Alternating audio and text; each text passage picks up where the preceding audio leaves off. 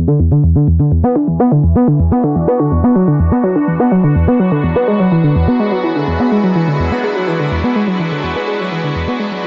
to World Policy on Air, a weekly podcast from the pages and website of World Policy Journal, published by the nonprofit World Policy Institute in New York. I'm David Alpern. In this week's program, posted August 4th, 2017, we consider a soft power tug-of-war between Moscow and the EU for influence in the Balkan nations between them, as reported in a recent WPJ blog post. We'll also spotlight top features in the new WPJ summer issue, cover line Justice Denied. But first, some timely insights from global affairs analyst and author Michael Moran, head of Transformative.io, risk and geostrategy consultants. Thank you, David. President Trump's enactment of new Russia, North Korea, and Iran sanctions on August 2 was accompanied by a bizarre assertion that the bill he was signing into law is clearly unconstitutional. So why sign it, one might ask? Is the Constitution not worth defending, even if you're sure you're going to go down swinging, as the 98-0 Senate approval of the bill probably ensured? Trump's first few months in office have exposed the root of this problem. The issue is not constitutional, but rather Trump's profound ignorance about the constitutional role of the presidency, the Congress, and the courts. Whether or not you take an originalist view or favor a more activist effort at reinterpreting our 18th century foundational document, there's no argument about the importance of separation of power, except in Trump's White House. As policy matters go, however, this is only a hiccup. The new sanctions are now law, regardless of the president's opinions. A more damaging misunderstanding on Trump's part, this time of basic macroeconomics, is contained in his newly announced plan to cut by nearly half the number of legal immigrants entering the United States. The plan does something that both Republicans and Democrats have wanted for decades by adding a skills-based criteria to immigration standards. Current approvals for immigration are often based almost solely on family ties to someone already here. Canada, Australia, and other immigrant-friendly nations have used skills criteria for years to attract the right talent for their economies. Unlike these successful systems, however, the Trump plan merely uses skills as an overlay to cut gross numbers. And here's where the economic quackery comes in. The United States, among the world's top economies, is among the healthiest in demographic terms. Healthy demographics is kind of a euphemism for economic growth. This is often expressed in the worker-to-retiree ratio. Japan, Germany, Italy, and even China are all in serious trouble as they age, and fewer workers' incomes will be asked to support more and more retirees. For instance, in China, 7 workers' incomes currently support every retiree. That ratio will be 2 to 1 by 2050. The U.S. has a much less serious case of this problem. Since 1990, we've successfully avoided the worst by increasing legal immigration. Trump's immigration plan will not only fail to make America great again, it will accelerate the collapse of Social Security and slow economic growth to a crawl, as even more productive money is diverted to American seniors to avoid economic disaster. For World Policy on Air, this is Michael Moran.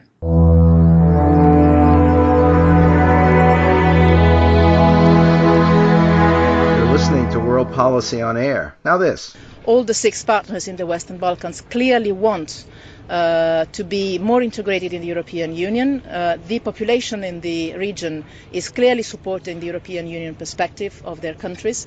And on the European Union side, we are determined to keep the door open and guarantee that there is a future in our union for each of them, once the right reforms are passed. At the Western Balkans Summit in Trieste last month, a fresh promise of EU membership down the road was made by Federica Mogherini, High Representative of the Union for Foreign Affairs and Security Policy. Meanwhile, she reported sign-offs on many practical projects for the region, mainly EU-funded, and an important treaty of transport to open new roads in the geopolitically critical area. But those benefits don't come in a vacuum, as the EU wages a subtle war for influence in the Balkans against the savvy soft power of Moscow. The past, present, and possible future of that contest is explored in a recent post on the World Policy website blog by Milos Rastovich, scholar-in-residence at Duquesne University in Pittsburgh and cultural outreach coordinator at the Serb National Federation there. The headline is Russia's Soft Power in the Balkans, and we discussed it the other day for this podcast. Milos Rastovich, welcome to World Policy on Air. Thank you, David. Let's start with some background on the historic relationship between Serbia and Russia and how it figures in a so far still peaceful battle for the Balkans. I will make some main points. The relationship between Serbia and Russia has a long history through centuries.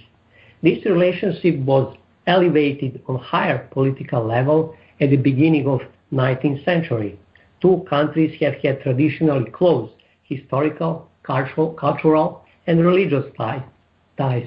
I will give only a few examples. In 19th century, on the diplomatic level, Russia helped to solidify Serbia through the Convention of Ackerman in 1826, which was granted autonomy to Serbia.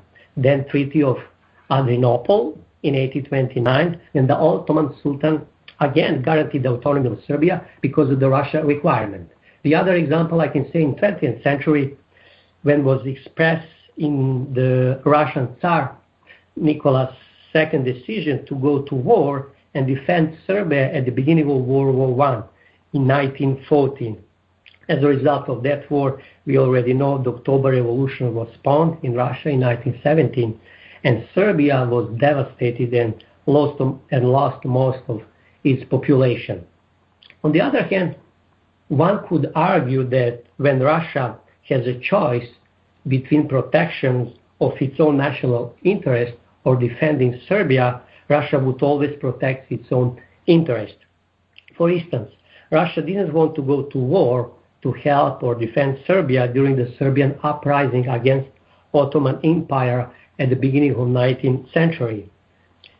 Many historians say that it would be very naive to believe that Russia would go to war for Serbia when she was facing war with Napoleon, or during the 1990s when Boris Yeltsin administration was not able to help even their own citizen and country.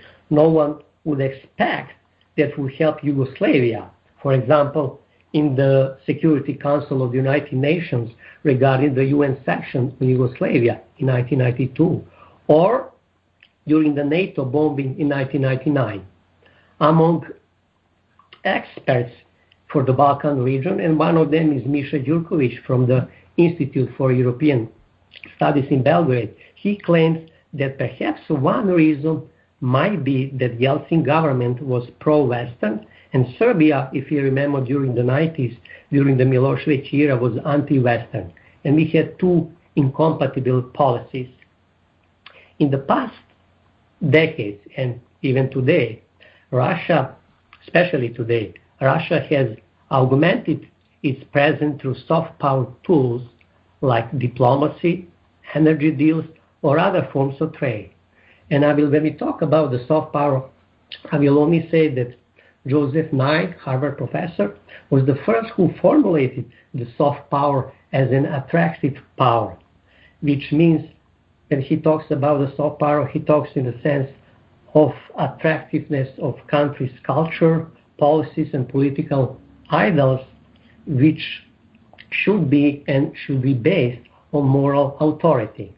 In the case of Serbia, for instance, Russia supported Serbia and has vetoed for the resolution about the Srebrenica in United Nations in 2015, as well as Kosovo membership in UNESCO organization in the United Nations.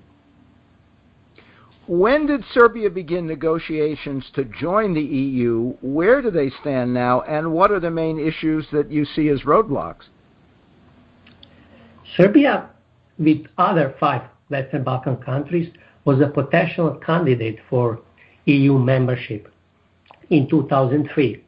However, Serbia officially began European Union accession negotiation in 2014.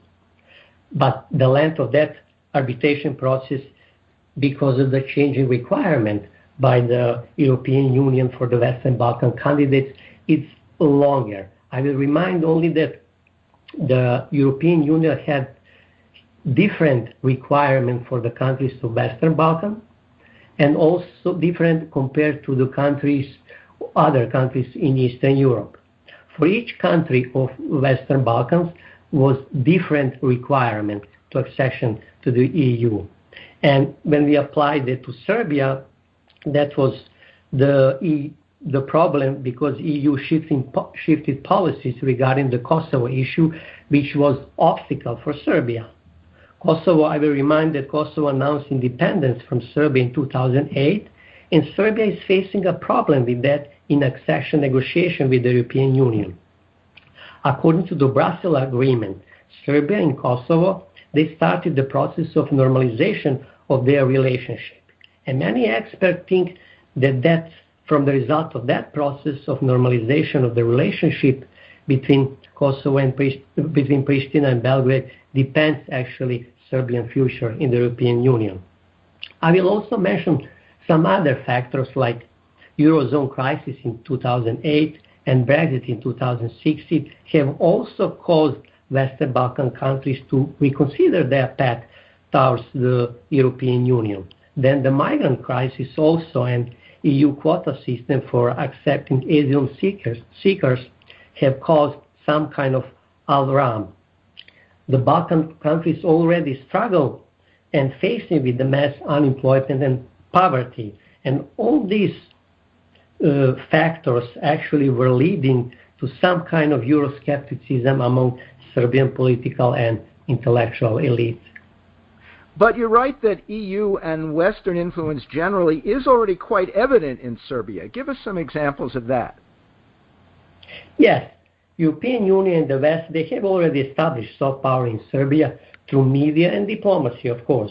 In the field of media, many Serbian media, they try to emulate their popular Western counterparts by offering reality show news stories which are focused on Western countries and others. The news stories, if you look at the media, they are often taken by Western agencies such as France Press, Voice of America, Free Radio, Free Europe, BBC, and others. The West also promotes its views through NGO organizations, sponsorship for athletic, cultural events, and other events. On political level, if you look at the European Union and the West are increasing their influence by cooperating with Serbian political and intellectual elites in areas, for example, European Union and transatlantic policies, then NATO Partnership for Peace Program and NATO Individual Partnership Action Plan, which Serbia signed in 2015. Does Moscow seek to block Serbia actually joining the EU or simply maintain influence if that happens in Serbia and as a result within the EU? What we could hear from official Moscow by now, that Moscow doesn't want to block Serbia joining the European Union. We could hear from many Russian officials that they respect the Serbian choice to go to the European Union. At the same time, Russia is still increasing its influence in the region. However, that influence in political, economic, or military level is minor compared to the European Union investor influences in the region. In other words, I'm talking hypothetically, if Serbia becomes the member of the European Union one day, Russia would expect from Serbia to advocate for her within the EU zone based on Serbian-Russia's traditional and historical relationship. Say more about the soft power strategies that Moscow has employed to counter EU projects and promises. Russia, in some kind of response to the Western and European Union activity in Serbia, started expanding its media presence through Russia Today and Sputnik. And also Russia viewed, also as I explained, by the Serbian media with the Russian section, like Russian World, Voice of Russia, Fund of Strategic Culture. Then in the field of culture, we have in Belgrade Russian House, Russian Cultural Center, then Development Center of the Russian Geographic Society, then Manifestation Days of Russian Culture, and other events. And through all these agencies and events, Russia has tried to infuse its own values and views across the region. And this kind of Russia's approach caused concern for European Union officials as a negative perspective regarding the European Union policies. And some of them, European Union officials, they say the European Union needs to be more visible in the Western Balkans region. Talk about Moscow's South Stream pipeline project to exploit a gap in EU policy, what it offered and what happened to it. Well, that's a very interesting question. Russia had a very clear strategy towards the Western Balkans with the South Stream project, which would enable Western Balkan countries to be a transit gas route to the other European Union countries. This project was announced in 2010, and the Serbian parliament accepted this pipeline because they hope that this project will provide about 2.1 billion euros of direct foreign investment to the national economy. That number is approximate number that they predicted. And with this project, Serbia would increase its foreign investment, decrease unemployment because thousands of people would work on this project, make a profit of the gas transit through Serbia, and finally, which is very important, solve the problem of energy security, which is necessary for economic growth for the industry and residents in the future decades. On the other hand, Russia's benefit with this project would be that with that pipeline, Russia would strengthen its geostrategic position in the region, in the Balkans, and also increase more dependence on Russian gas in the region and make profit for themselves. However, in 2014, Russia suspended the project because of the requirement of the European Union regarding the Russian supplier Gazprom. In fact, the European Union requirements, they didn't allow the Russian supplier Gazprom, which owns 50% stake in the pipeline, to use it exclusively. At the same time, what we could see is that the European Union and the West, they planned the Nabucco pipeline, but that project unfortunately has never been applied. Last year, Russia and Turkey made an agreement regarding the Turkey pipeline. Recently, the last several weeks, in June also, we could hear that Serbia, Bulgaria, and Hungary are very interested in building one branch of that pipeline which could go through those countries, and the rest will go to the European Union.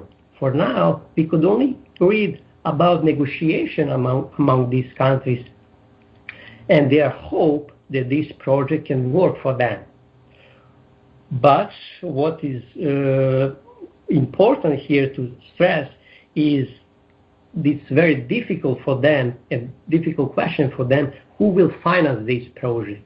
And all these countries, are they able to finance this project, or Russia will invest in this project? On the other hand, we still didn't hear any reaction from the EU officials about this idea. You note that Serbia signed trade agreements with Russia in 2000 and with the EU 8 years later, but you say its economy is now much more closely tied to the West, although a majority of Serbs don't really know that. Talk about the actual financial picture and what's behind the misconception.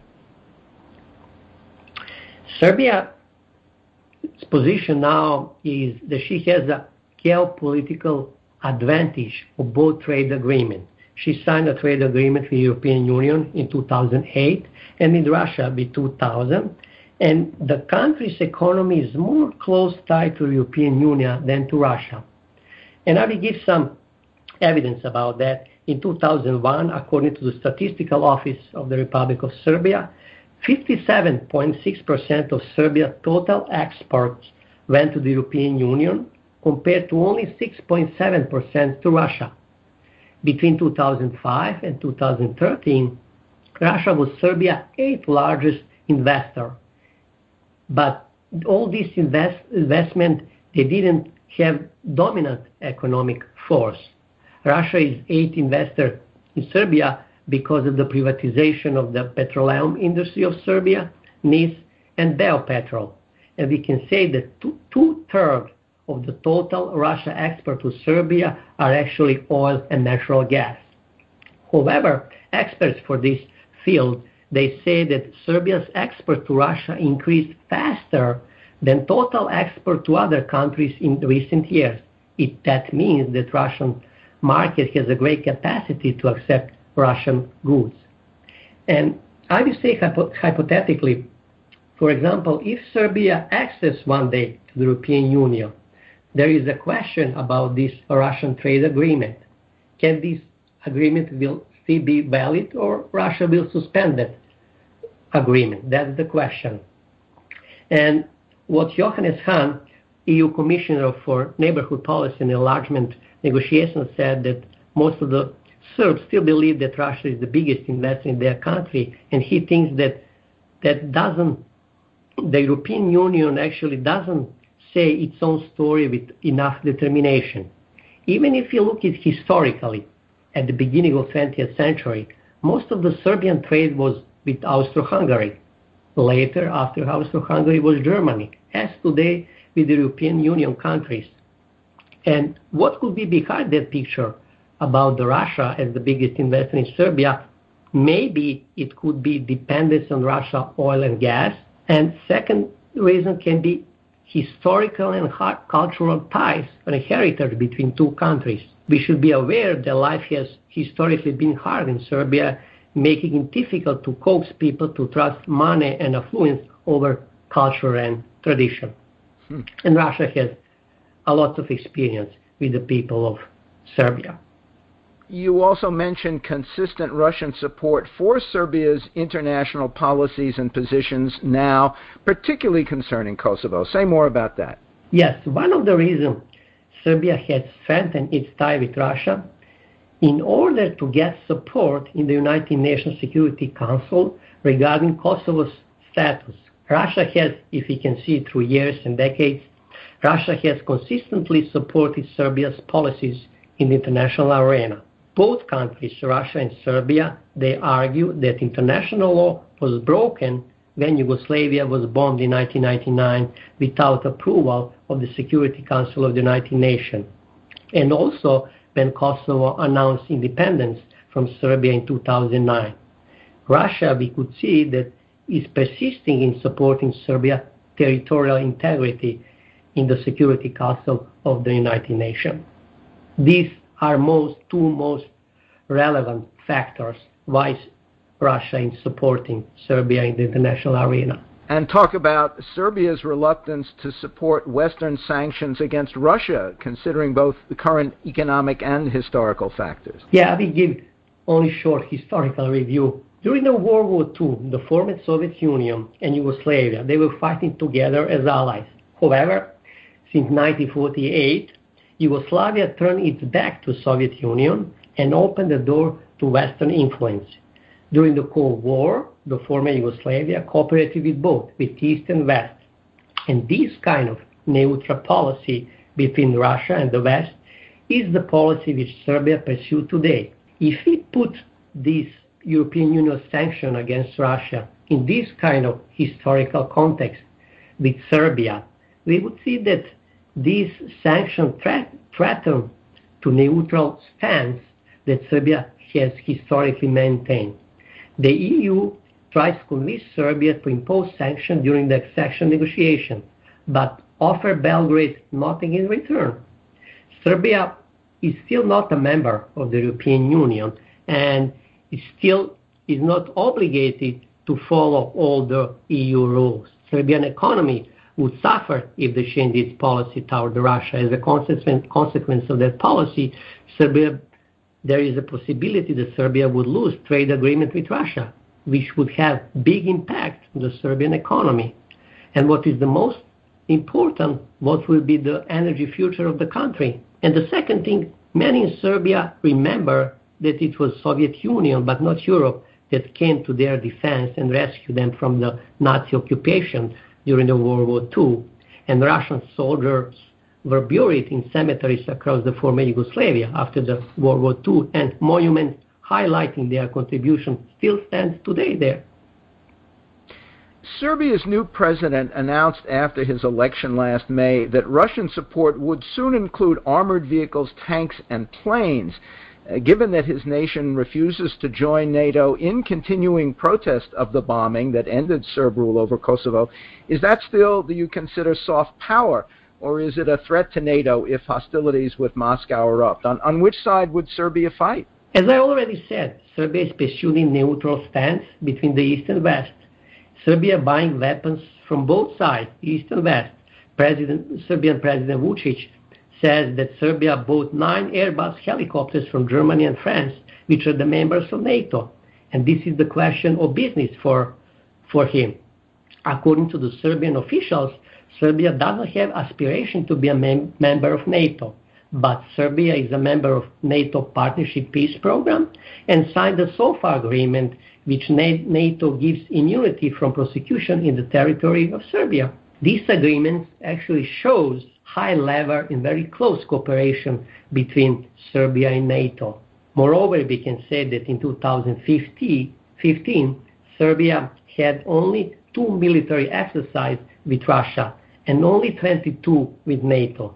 In recent President Vučić visit the United States, he said that in 2017, Serbia had 4 times more military exercise with NATO than with Russia. Even the Russian humanitarian center in south of Serbia, in Niš, doesn't have diplomatic status as NATO has with SOFA agreement.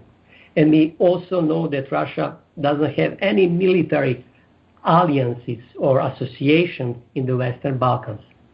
For me, it was very interesting when I read in June that Serbia had both military exercise with Russia and NATO at the same time. And this is some example how Serbia is struggling for its neutrality between 2 powers. So overall, how do you see the struggle for influence playing out in Serbia and the rest of the Western Balkans over the next few years? Many experts for the Balkan region agree that the Western Balkan countries will continue their path to the European Union. And many policymakers agree that the European Union and West have a dominant role in the region.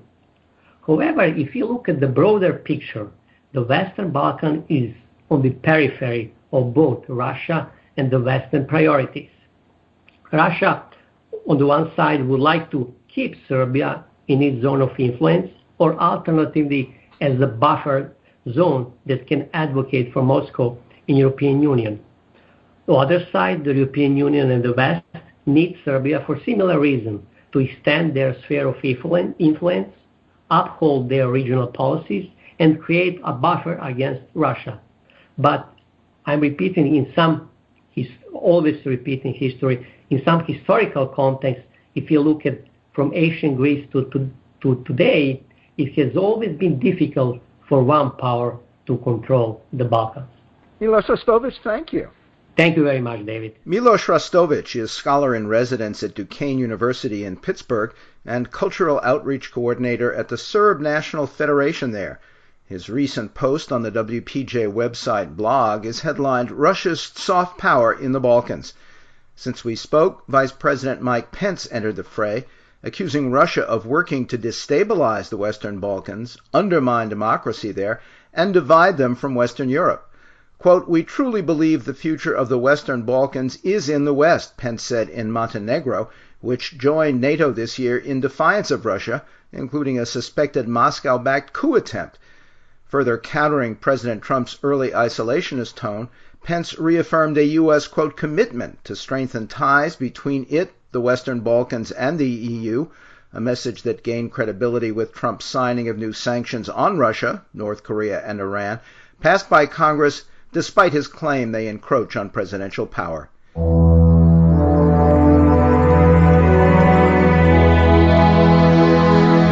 Featured in the new WPJ summer issue, Coverline Justice Denied, you'll find articles on how Egypt's lawmakers codify oppression, why Honduran farmers sued the World Bank for investing in murder, what imperils New Berlin, and much more.